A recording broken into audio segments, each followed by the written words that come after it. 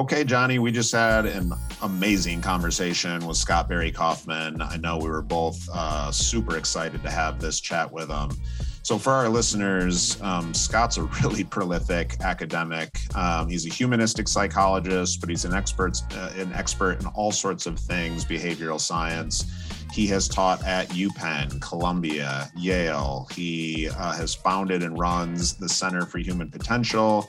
He runs the #1 psychology podcast in the world by the title of The Psychology Podcast. And he's authored, I think, 10 plus books, many of them bestsellers, his most recent being Transcend, which walks readers through the new science of self-actualization, an update on Abraham Maslow. So awesome conversation. Highlights for you.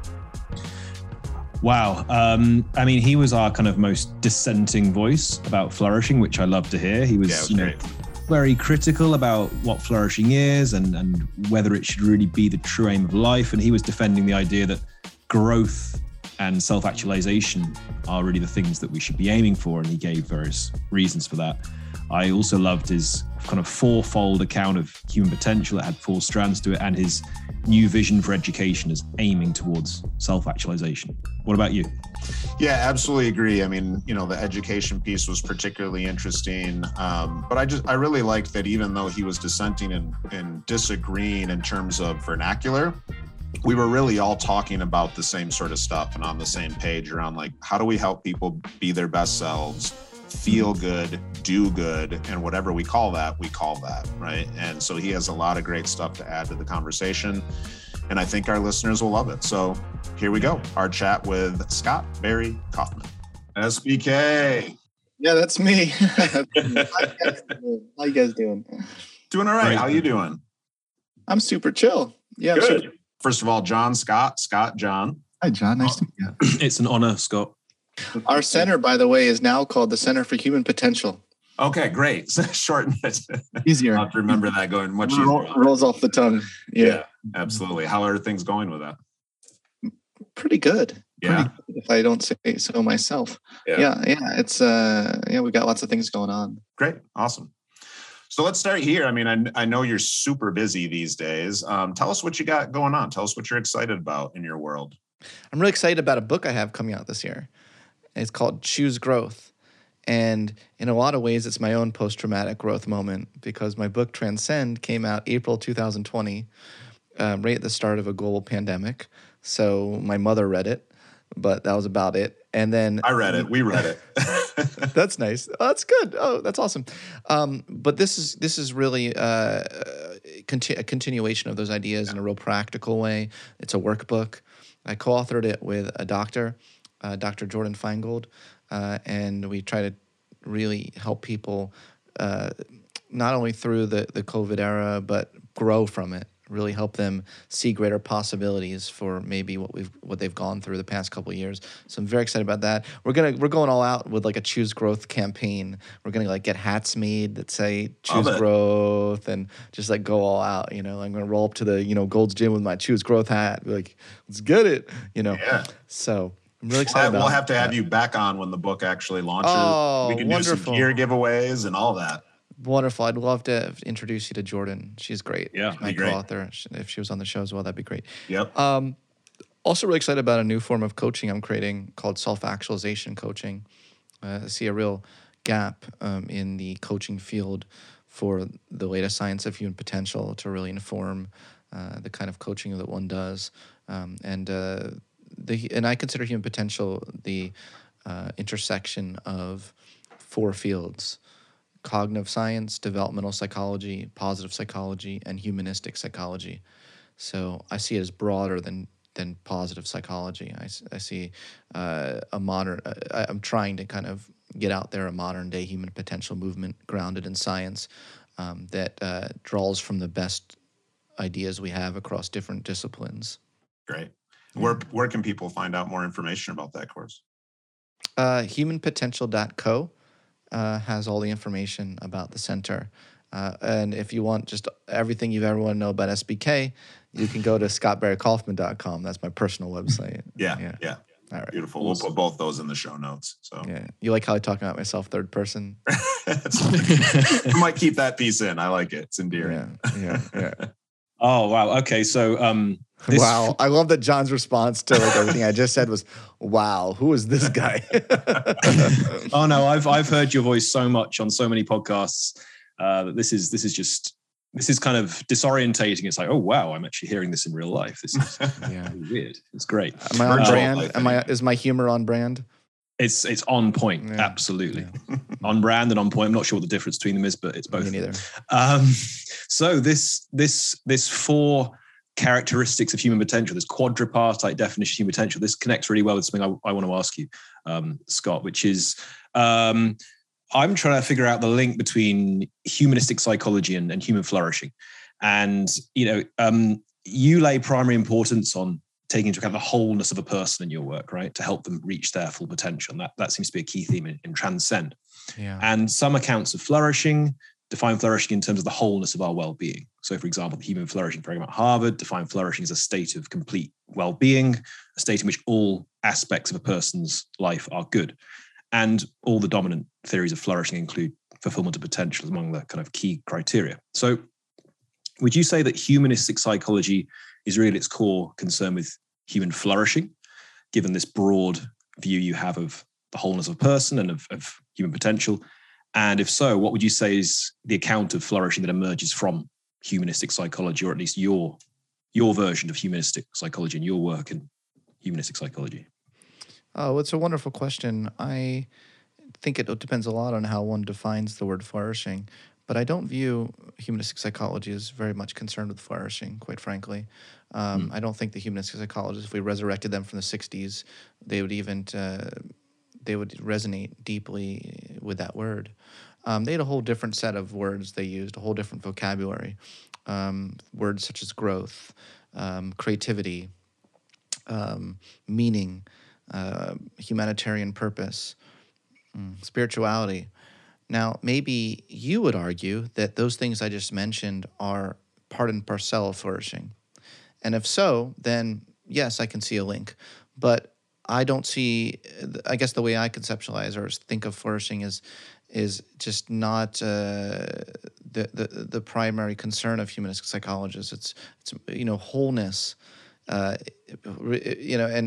being experientially alive, and living a very fulfilling life, is the major concern of psychologists. But again, it really of humanistic psychologists. But again, it really does come down to your definition. I'd love to ask you guys what your definition of flourishing is. Well, so I was going to flip it right back to you because you've mentioned that a couple times. So I'm happy to share ours with you. But why don't you go first? Tell us what you think flourishing means.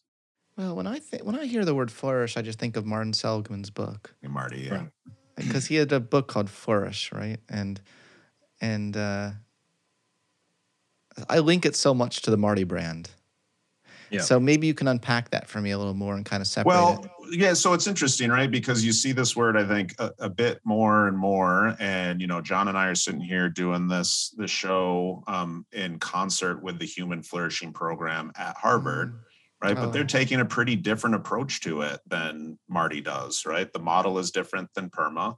I think some of what the program itself is focusing on in terms of research and science is a bit different. I think John, you correct me if I'm wrong, but I feel like it's a bit more humanities focused, right? You're going to see a lot more, I think, religious texts, philosophical texts, those sorts of things. What do you think, John? Yeah. Well, so the Human Flourishing Program at Harvard draws upon the resources of positive psychology. Sure. And adds other domains to them, but also doesn't include certain domains that are in the PERMA theory of well-being.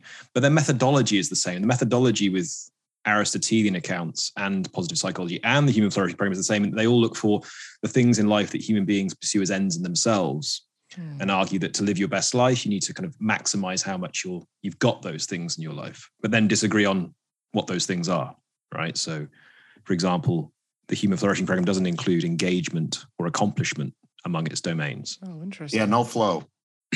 No flow in there, but it does include character and virtue. I mean, positive psychology includes, character strengths, but not so much virtue unless you build that into character strengths. And it includes mental and physical health, the Human Flourishing Program too. So it's a bit more like PERMA plus H, that model you get from Geelong Grammar School, for example. I think there's in that way it's defined. I mean, it's obviously very important. I'm not anti-flourishing. Sure. I think one can languish. It's a mental health continuum. I really like Corey Key's work, and that makes a lot of sense to me. That you can be languishing, you and that's clearly a state that you're not flourishing, right? So I do think, it sounds good.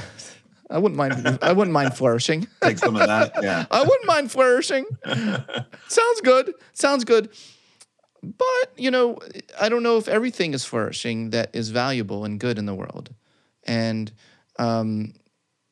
it's tricky because if you put so much under a single umbrella, then the word does kind of lose its meaning, And also if you start standardizing it and say like, well, you're only flourishing if you're high in these 5 things, right? So that means like, Mary over there who's got like 2 of those things and she feels like she's flourishing. You're like, you're not really though. Like you don't trust your inner experience, like you only got 2 of the 5 on our list. And I'm not saying you guys are like this at all, but I'm bringing up some of the potential sort of pitfalls of thinking of it. Although as I understand the kind of key figures of this movement, none of them seem to want to make that claim. Like Marty never wanted to make that claim, right? That you have to have all 5 criteria in PERMA. You can just live the meaningful life. You've got a deeply meaningful life, but your relationships, well, I suppose it'd be odd if you, or just a flowy life. Yeah, or just a flowy life, right? His TED Talk, his 2005 TED Talk, he talks about his friend Len, who really just was in flow all the time and happy as could be. Yeah. Well, let's really examine this, because then why do you create scales? Why the PERMA scales, right? Like you are actually saying that you're attempting to quantify and say, okay, person A scores higher in flourishing than person B based on this scale that's measuring these 5 things. I think that's why, personally, I like focusing on self-actualization. Yeah. And again, this is just me. This is just me, folks. Do you measure it? Do you try to measure self-actualization? The thing with that is I do have a self-actualization scale, but the thing with that is that the information I present is people's top 3 sources of self-actualization. The point is that it's so idiosyncratic to the person, and what I want to do is use instruments and tests and measures to find out each person's idiosyncratic creative potential versus using scales like IQ tests or even PERMA tests, dare I say. It's just my own philosophy. It's my philosophy of education as well, right? I don't think how do we use these tests? What's the purpose of it? How are we interpreting the results on these tests? I think these kinds of questions are important to explore. I don't have all the answers. Yeah. So we should just direct listeners. You have your own website, selfactualizationtests.com, in which people can take. I do. And it'll tell you what your top sources of self-actualization are. And that's a great starting point for a coach for self-actualization coaching, because you could be like, great, let's start with where you're at. I'm not here to say like, okay, here, I've read the results and your PERMA score is 3.5. So you ain't flourishing, It's like, no, instead it's a different in framing. Does that make sense? Yeah. Yeah, that makes sense. And it's an important point you raise, like, that it is interesting that certain theories of flourishing measure flourishing, but don't say that there's a particular threshold you need to meet to flourish. So I'm not aware that there is some number. If you take any of the questionnaires on the Authentic Happiness website from UPenn, it never tells you reached 7.8 out of 10, therefore you're flourishing. It just says you got 7.8 and you're pretty low on the relationship score, but pretty high on the engagement side. And if you do the questionnaire for the Human Flourishing at Harvard, you get a score, but it doesn't tell you therefore you're flourishing. You're absolutely right. But it would say, like you are deficient in engagement or you're deficient in happiness. And I suppose my way of thinking is that it's up to the person to decide whether or not a deficiency is a lack of flourishing in their life. You can look at like attachment style questionnaires, right? Some people score high in avoidant attachment, and there's kind of this narrative that's like means they're deficient because they're not secure. But when you look at the data a little bit more heavily, you find that those who score high in avoidant attachment style actually tend to be more satisfied with their lives. Mm-hmm. The ones that want it, they're like, Yeah. you know what? I don't actually need relationships to make me happy. It's so self-actualization to me is so, and that's just the perspective and lens I bring today. So look, I bring this with all love and open communication. That's just my perspective, is that I think it's really all about peering as deeply possible into a person's own needs that they tell us, as opposed to us telling them. Well, this is a really important thread, I think, to pull on, because you and I have chatted about this before. I've heard you mention it on other podcasts, just the importance of respecting and honoring individual differences, right? Yeah, And this is something we huge. haven't necessarily teased out a lot of, I think, John, on the show just yet. You know, we talk about the frameworks, we have on experts. It could probably come across a little dogmatic, but we need to acknowledge the opportunity, I think, for nuance and differentiation in the human experience of flourishing, while we also try to acknowledge these things that really matter, as you do in Transcend, right? Like, whether we're talking about flourishing or self-actualization, like, there's these components that there's really interesting synergy with across different models of just a good life, right? Absolutely. I mean, I love the project you guys are working on, and your heart. It's obvious your heart is in that place, right? So that's awesome. Yeah. Yeah. So I want to dig a bit further on this. This is fascinating. I mean, did I blow your mind? Well, it's just a really important area to discuss. I mean, let's say we avoided measuring flourishing. Now, it's worth pointing out there is one influential theory of flourishing put forward by a place called the Jubilee Centre for Character and Virtues in the UK, and they're very much against measuring flourishing. They develop a neo-Aristotelian view, and very much against measuring, aspects of character. But let's say, putting that aside for a moment, let's say we said, okay, we can't really measure flourishing, but nonetheless want to measure all the things that you might argue are part of flourishing, like how meaningful a person finds their life, or how much growth a person's experienced or how much self-actualization they've experienced, Scott.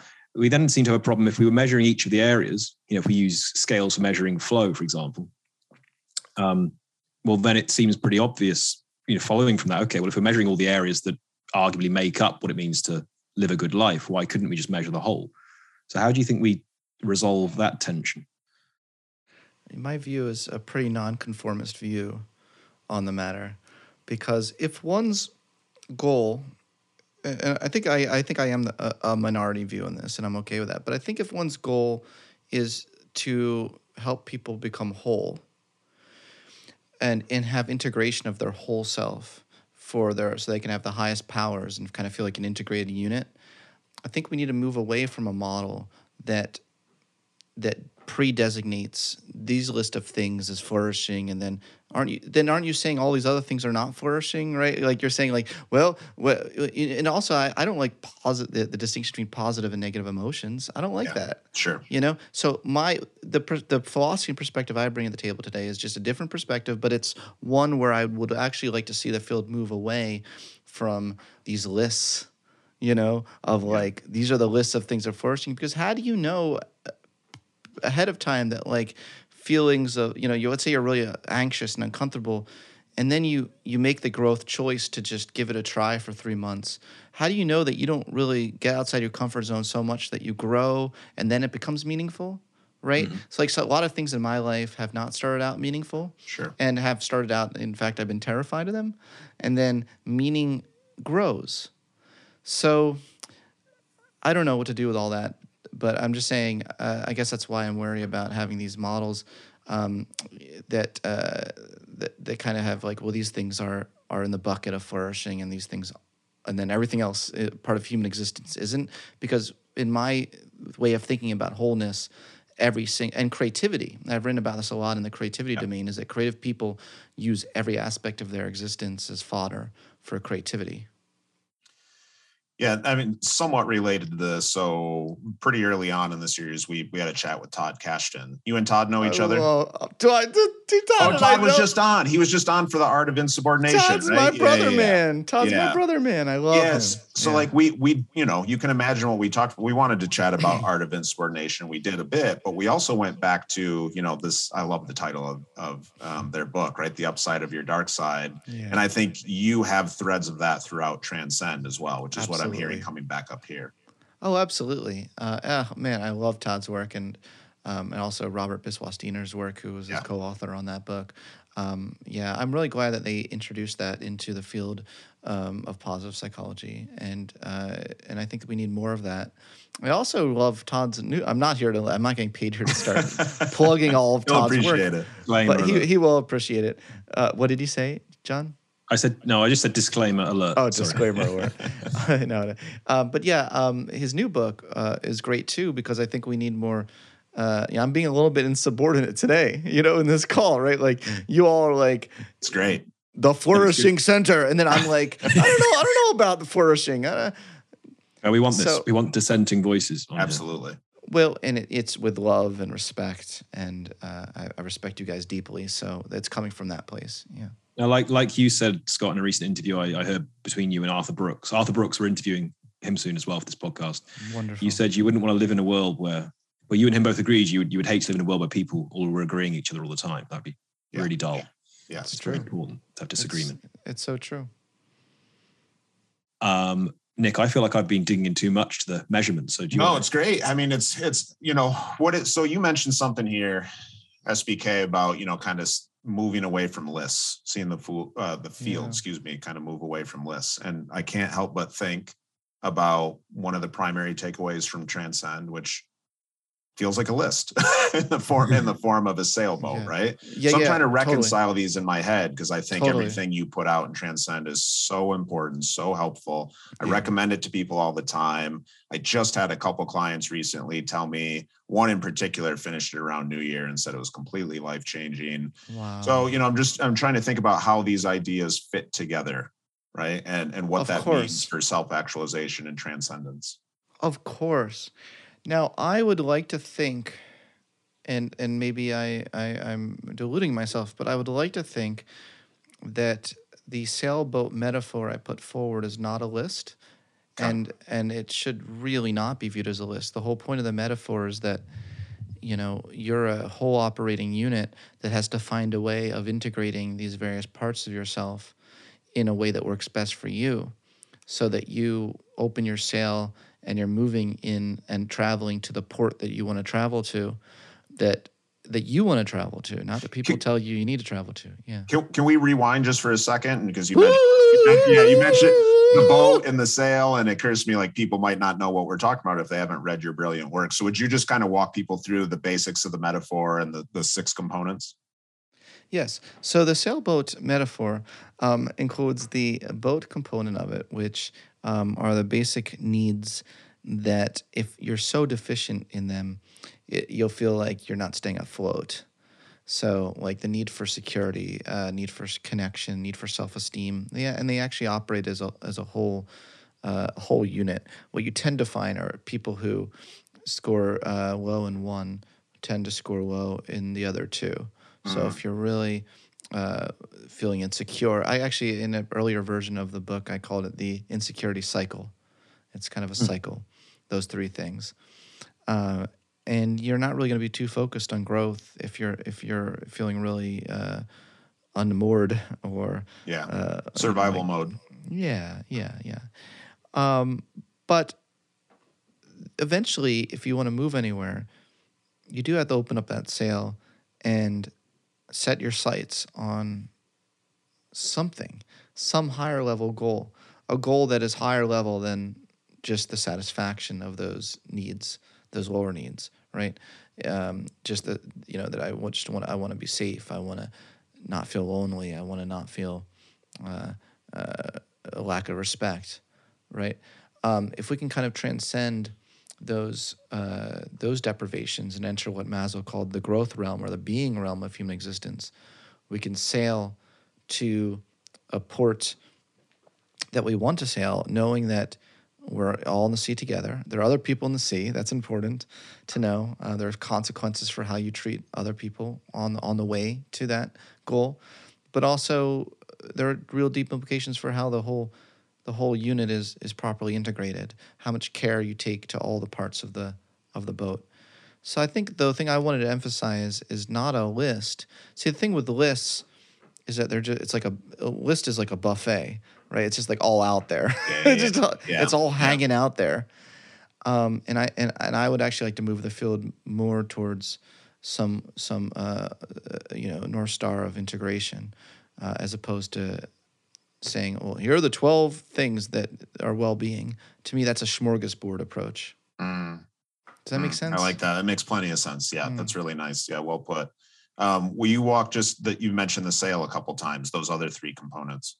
Oh yeah, I didn't mention what those are. So the main components of the sale are need for exploration, need for love, which is be love for the being of others, and also it's a nice play on words, like being love, not you are love.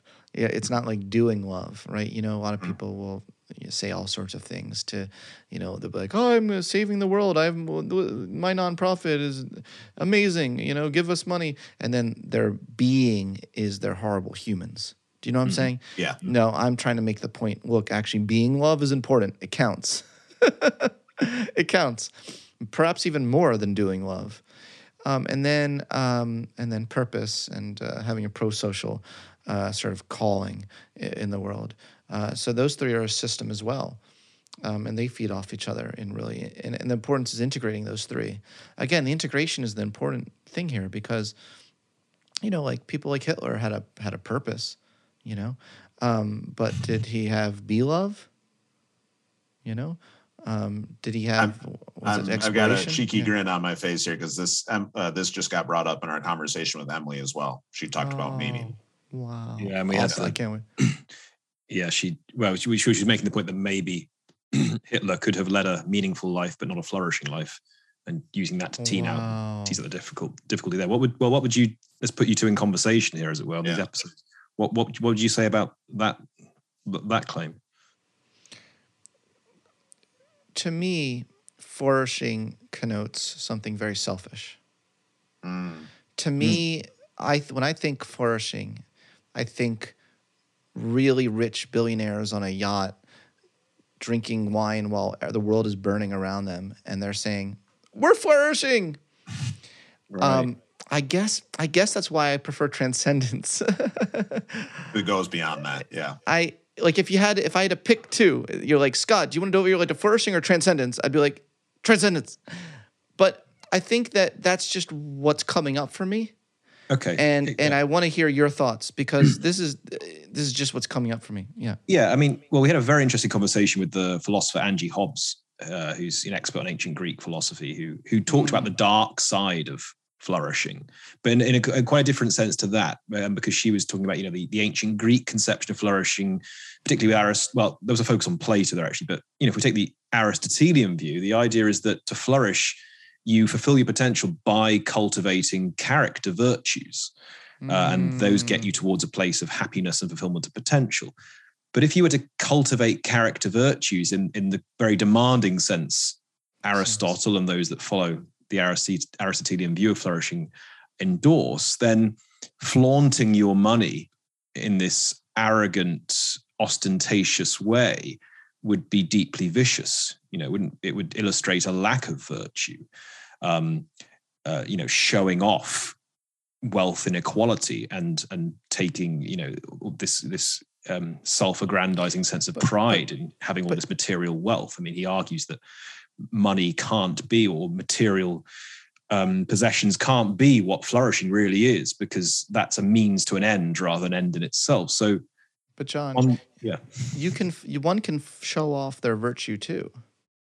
Absolutely, that's a great point. So, with virtue signaling, for example, there's a lot of that going around. Yeah, I'm sure you want to chat about that. We can get to that a little bit if you like, but just having virtue that you show people is not enough either.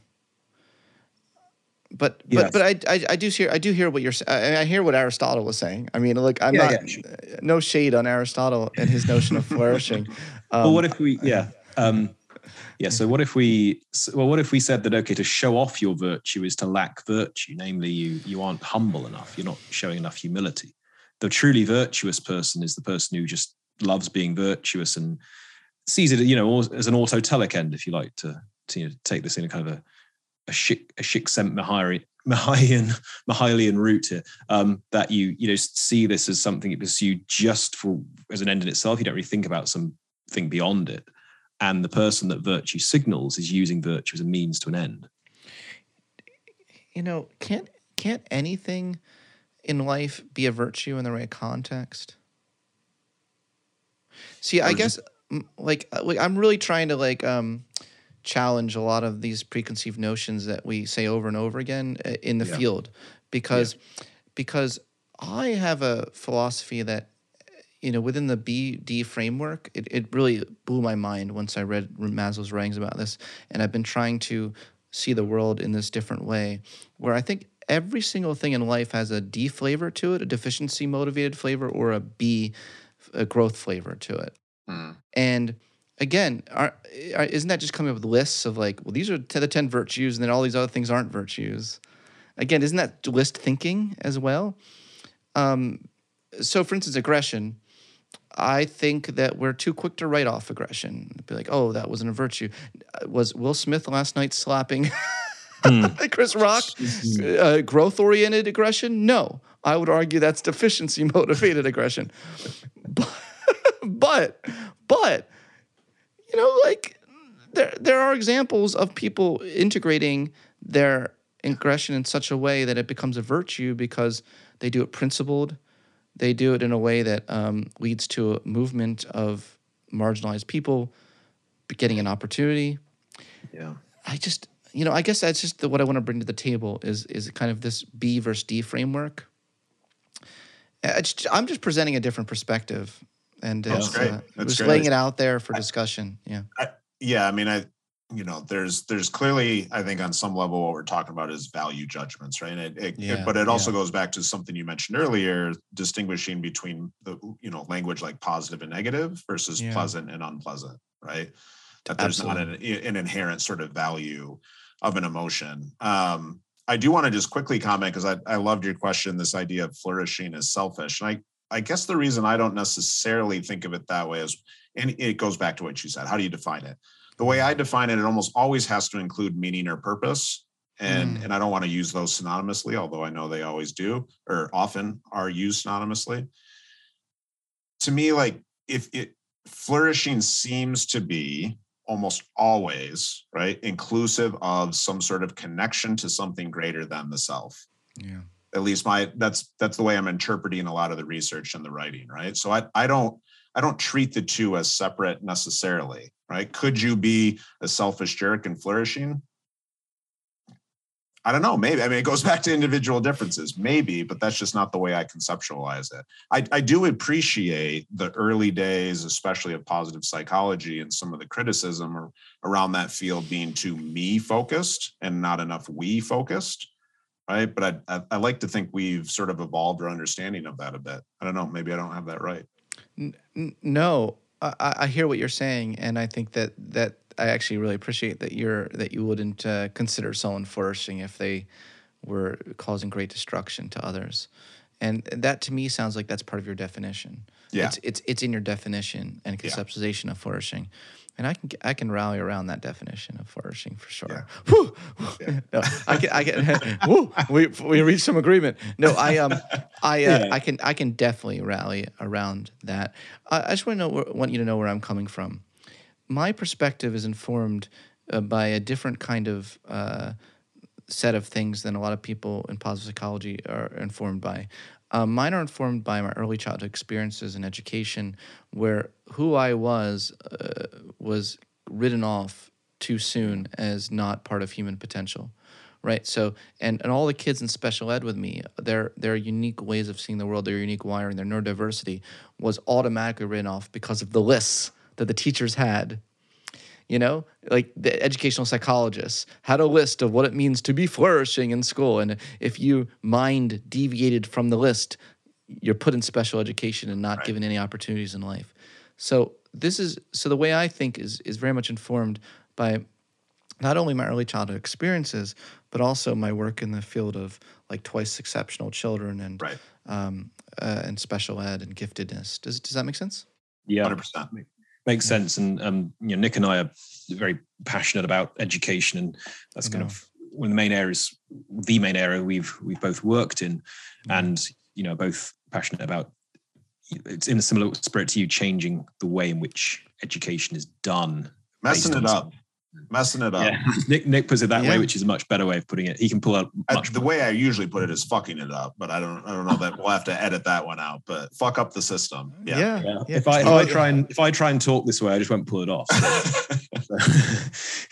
You could pull like an Oscars where they cut out all the audio of Will Smith talking last night on US TVs, but in Australia they kept it uncensored, and in Japan it was uncensored. But you guys know what I'm talking about? I haven't seen it yet. I heard about it on the radio. I haven't seen it. I've just heard that he hit. I saw that. Yeah. Slapped. Yeah. When he say he hit, he said he slapped. He didn't punch. Slapped. Right. Slapped. Yeah, that's not. I'm not sure that's virtuous. That's not. Can I just tell a quick aside? He was defending his wife, right, from an insult. He would view it as virtuous, probably. It depends on. Yeah, exactly. He was defending his wife, but then defending his wife's honor. Yeah. What, Nick? So I just wanted to share a quick aside. I have a client who last week I met with him. We were talking a little bit about breath work and amygdala and prefrontal, cortex activity and whatnot, and just kind of like rationality and the logic center. And he texts me this morning and he goes, "Man, Will Smith's prefrontal cortex just flat out shut down, huh?" And put a little LOL on it. It's like, my man, you got it. You understand. And yes, it did. Well, but to your point, Scott, maybe it didn't. Maybe he was completely rational. Maybe that was a virtuous, necessary act. It's very complex. It'd be very easy to say it was just a amygdala hijacking. That would be the simplest explanation. But I think the reality gets deeper, because when you're in his frame of mind as such a star with so many people putting him on such a pedestal, you can start to feel like you are above the system in some way, and I think that's part of it. I also think there's a part of it where when you do certain roles as an actor, you can start to think you are that person. And interesting enough, the role he played was the father protecting, the family. And I imagine that there are a lot of things that all came together in that moment that kind of messed with his mind to feel a compulsion that he had to do that. I suspect he felt a compulsion in that moment. All the way up, because what I was thinking about this morning was it's not like he was up there next to Chris Rock, heard it, and then just reacted. Like he had to walk up. He had, in a way, it's kind of a virtue signal, isn't it? In a way, he had to show a display that he wouldn't let that go. That's not okay. Yeah. That's honor culture behavior, by the way. I mean, that's in the South, right? Isn't that stereotypical Southern honor culture behavior? Yeah, you don't disrespect, dishonor my loved ones. I think a lot of cultures, but it's a fascinating situation. I'm sure he was genuinely upset. I mean, clearly, I think all these things can be true at the same time. Yeah, 100%. Yeah. But John, like Scott, we want to at some point chat education a bit and flourishing as well. And you sort of teed us up for to kind of go. You don't want to talk about Will Smith the whole time. So I don't know how. Just before Will Smith, we started off. Oh no, it went with Nick. Nick swore obscenely on air, and it went down this route then about people slapping each other on stage. So let's tie education in. Yes, I've really enjoyed learning about your fascinating life and childhood, Scott, in listening to many podcast interviews with you in prep for this show. I mean, I learned, for example, you were a famous hacker as a child for a little while.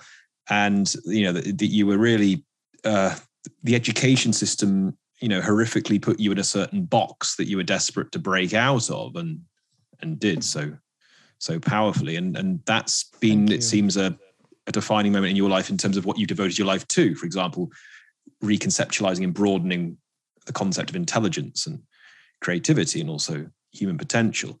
So, we'd like to ask you about education, but first of all, I'd like to ask you a bit more about your account of human potential, how it relates to those things, because you started off this whole conversation with saying you have these 4 parts that you say in your definition of human potential has these 4 parts, and so you want to make it broader than it's usually taken to be, which seems to be like a central theme throughout your work, looking at key notions, intelligence, creativity, human potential, then broadening them and saying that we have these limiting conceptions of these things, and it holds us back.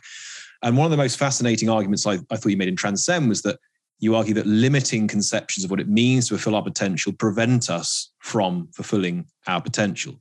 So the first question I'd like to ask is, what would you say it means then for a human being to properly fulfill their full potential? And from that, I'd love for us to go in the route about how education then can relate. Yeah. Oh my gosh. Easy one, huh? Oh, what does it mean for a human to fulfill their potential? Oh boy. I haven't had enough coffee. We can go back to Will Smith and slapping each other. Can we go back to Will Smith? No, or just dissing flourishing. Let's jump into the education and then answer that question via that. Yeah. So what are we not doing, right? What are we not doing? Let's start there. What are we missing out on, do you think? Yeah, it's a great question. I think that so much we're not having a human-centered education system. And I think so much of helping people fulfill their full potential as a whole person is first and foremost treating them as a autonomous, independent human on this planet that has their own existence, and that comes with its own set of needs, basic needs as well as higher needs. And not neglecting the higher needs either, right? Like sometimes people think that, well, if we just check the boxes of their lower needs, they're going to just automatically self-actualize, and that doesn't happen. It doesn't tend to happen.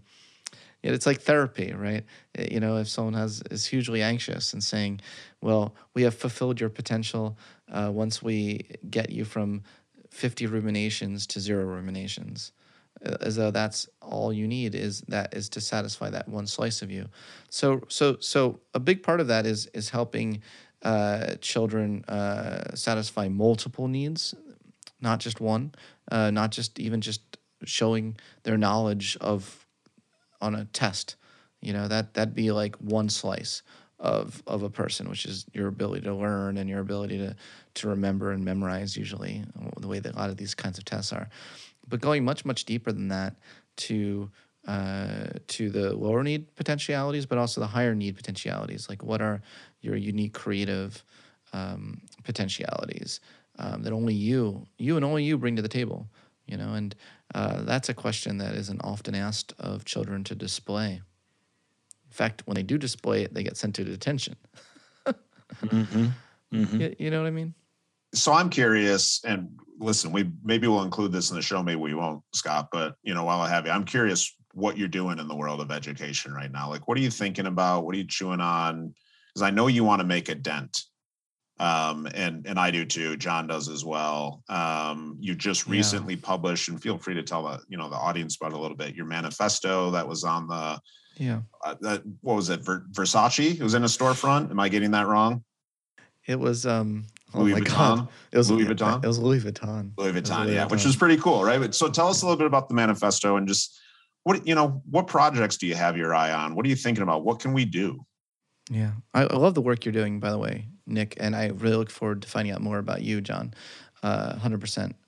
But you've been a big inspiration to me, Nick. I don't know if you know that. Big inspiration for me, and the way that you are in the trenches, on the ground, making changes to children's lives around a positive education framework is absolutely in the right direction, and it's no small task, and it's not something that's very well replicated. There's not lots of schools around the world who are following this model, right? So. Well, that's very kind of you to say. I do have to admit I'm not currently on the ground as I live a nomad life, but we'll chat more about that when I get to LA. Your ideas are informing things on the ground for sure. Well, I do appreciate that. And as you said, as you get to know more about John, I think you'll find that he's doing similar work. And let's part of why we came together, and I think some of the work we want to do going forward. Yeah, John, I would absolutely love to stay in touch and find out more. For me personally, I would like to do what I can to move schools more towards a human-centered education system that recognize the common needs that all children have in common, but also the unique creative potentialities of each child.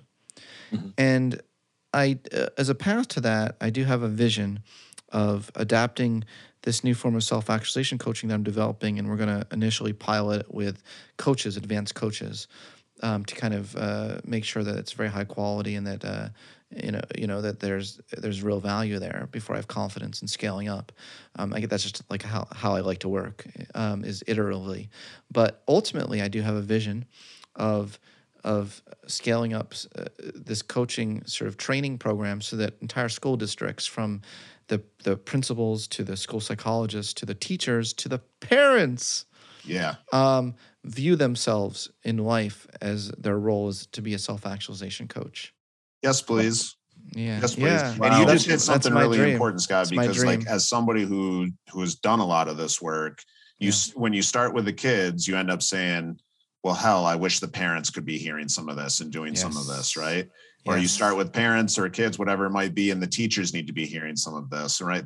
There's an ecosystem, and it doesn't, to me, it doesn't work very well, at least in my experience, when we just kind of do it with one of the stakeholder groups, one of the constituencies. Yes, and the ecosystem metaphor is perfect, but also what you need is a shared language. So it won't work if you just have the parents going to the school and saying, "Hey, I read Scott Barry Kaufman's article, in Scientific American, and you need more growth potentialities." Whatever the teachers, their eyes are glazed over. Yeah. What the hell is growth potentiality? But if you get everyone taking the same training program, everyone understanding the latest science of human potential and the latest and understanding of how to bring out the best in students, if they're all on the same page, then how wonderful is that to have so many different people in a child's life who are on the lookout for the best in that child. It'll triangulate in beautiful ways. This is what I'm predicting. Yeah. Wow. I mean, damn, I'd love to ask you 100 questions on this. But I can imagine this being, I love the way you've broadened the vision to be so holistic, involving parents and teachers and so on. I think this is something that the flourishing education movement, that's a big place it still needs to go, that all the flourishing education movements are focused deeply, of course, primarily on the students, but haven't quite done enough yet to bring in the whole school, the teachers, the school leaders, the parents. We spoke to Jeff Duncan Andrade recently, who has a different but similar vision in that he envisages what he calls youth wellness, involving the whole community and a school's relationship to its whole wider community in a deep and meaningful way, which inevitably will involve the parents and the families. Well, I would love that, and I want to share with him an unpublished essay that Maslow wrote, where Maslow said, "We try to change a rose into a good rose rather than seek to change roses into lilies. It necessitates a pleasure in the self-actualization of a person who may be quite different from herself. It even implies an ultimate respect and acknowledgement of the sacredness and uniqueness of each kind of person." But Maslow makes that rose metaphor in this unpublished essay. So I'd love to share that with him. Love it. Love it. Such a botanical theme. It makes me think that flourish is maybe the appropriate word. But. Well, hey, and that's fair. That's fair. But actually, Maslow, he said that people, teachers, parents, therapists, we should view them as horticulturists. That's the best way of thinking about them and helping to get the sculpt the potential from. Wow. Well, yeah, I'll I just put it on my notes here. I'll connect you to sometime this week. That'd be great. Yeah. Sounds like lots of synergy there. But with the flourishing word, it's we should keep up this conversation. Why do you like flourishing over growth? Growth to me is growth, and that means something. Flourishing, the word flourish, by the way, one of the definitions of it is something added on in some sort of artificial, superficial way. And so that's why that rubs me a little bit the wrong way as well, because I'm all about authenticity and about pulling the fat away from things to get, in a horticulturist way. But yeah. And I'll say, like, I don't know that I personally am tied to the word flourish, right? I like it better than happiness, right? Certainly more than well-being. I think there's a behavioral component. There's a functioning component, right? But if you were to make arguments as you have about transcend, self-actualization, I could be convinced of those too, right? Like what I'm after, I think ultimately, this is just the me perspective, is that good life where people are crushing it, kicking ass, generally feeling good. There's a richness. They're experiencing a lot of what life has to offer, but more often than not, they're feeling good and they're doing good, right? Yeah.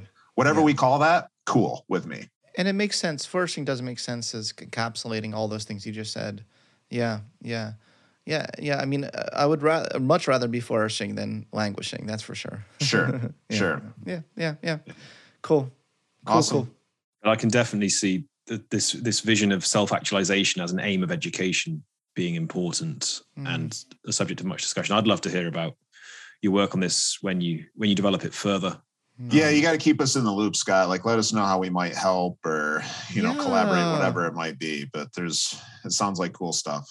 So we'll talk more. We do want to be respectful of your time. We typically have one sort of quick, like, quote unquote signature question. Can we throw that out to you real quick and just get a quick response? Of course. Well, yeah. So we're going to change this up today, which is great because usually we ask our guests, Scott, the flourishing question.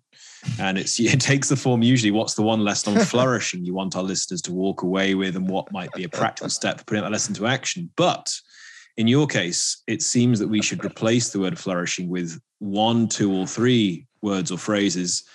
What's the one lesson on self-actualization and/or transcendence and/or fulfillment of potential you want our listeners to walk away with, and what might be a practical step putting that lesson into action? I feel so insolent today. It's great. It's perfect. Am I too insolent? No. This is great, Scott. Yeah. This is multiple levels under you and Sam Harris. So we'll just edit it. We'll edit it down and it'll be like a 12-minute episode. Beautiful. No, obviously you're joking, but you'll just like edit out all the things to put. You'll just have me say, I'm okay with the word flourish. I'd rather flourish than be unflourishing. We'll have a first bleep on an expletive for Nick as well. It'd be a fun. You need the expletive. You need the expletive bleep. So to answer your question, do you kind of want like practical takeaways? Is that it?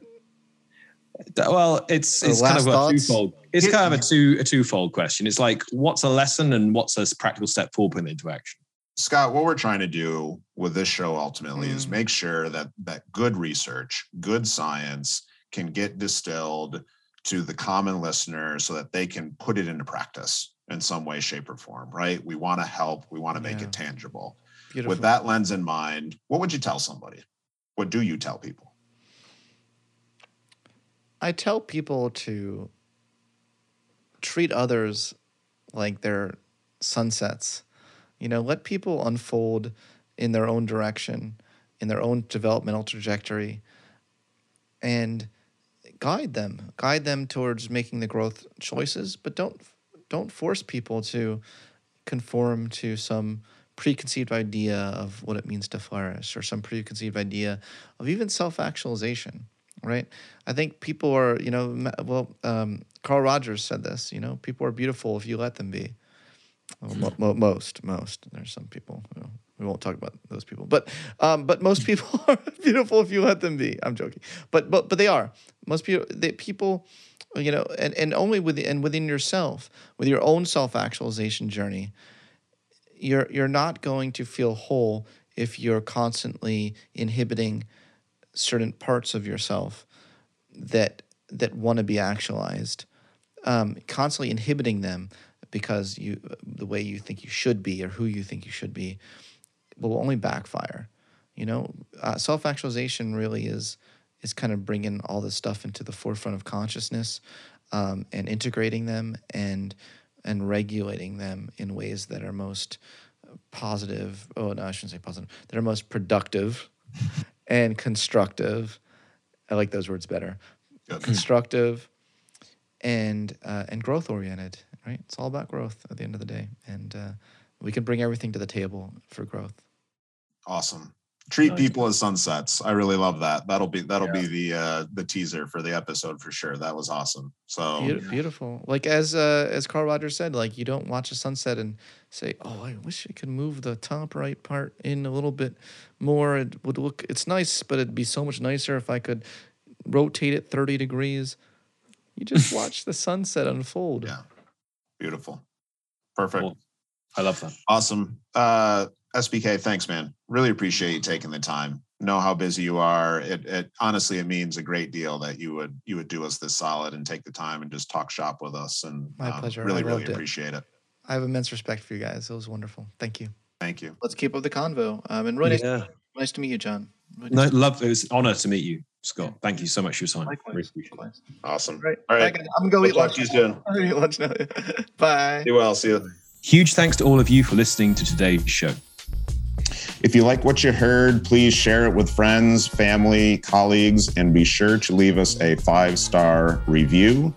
You can also find us on all social media platforms. We've got our own YouTube channel, and you can check out our website at flourishfmpodcast.com. We'd also love to hear from you. There's a survey in the show notes you can complete where you can complete any suggestions on guests you'd like to hear us interview or particular topics or themes you'd like to hear us talk about. We'd love to hear your feedback on that, so your feedback would be greatly appreciated if you could fill out that form. Until next time, thank you very much for joining us today. And keep putting in the work.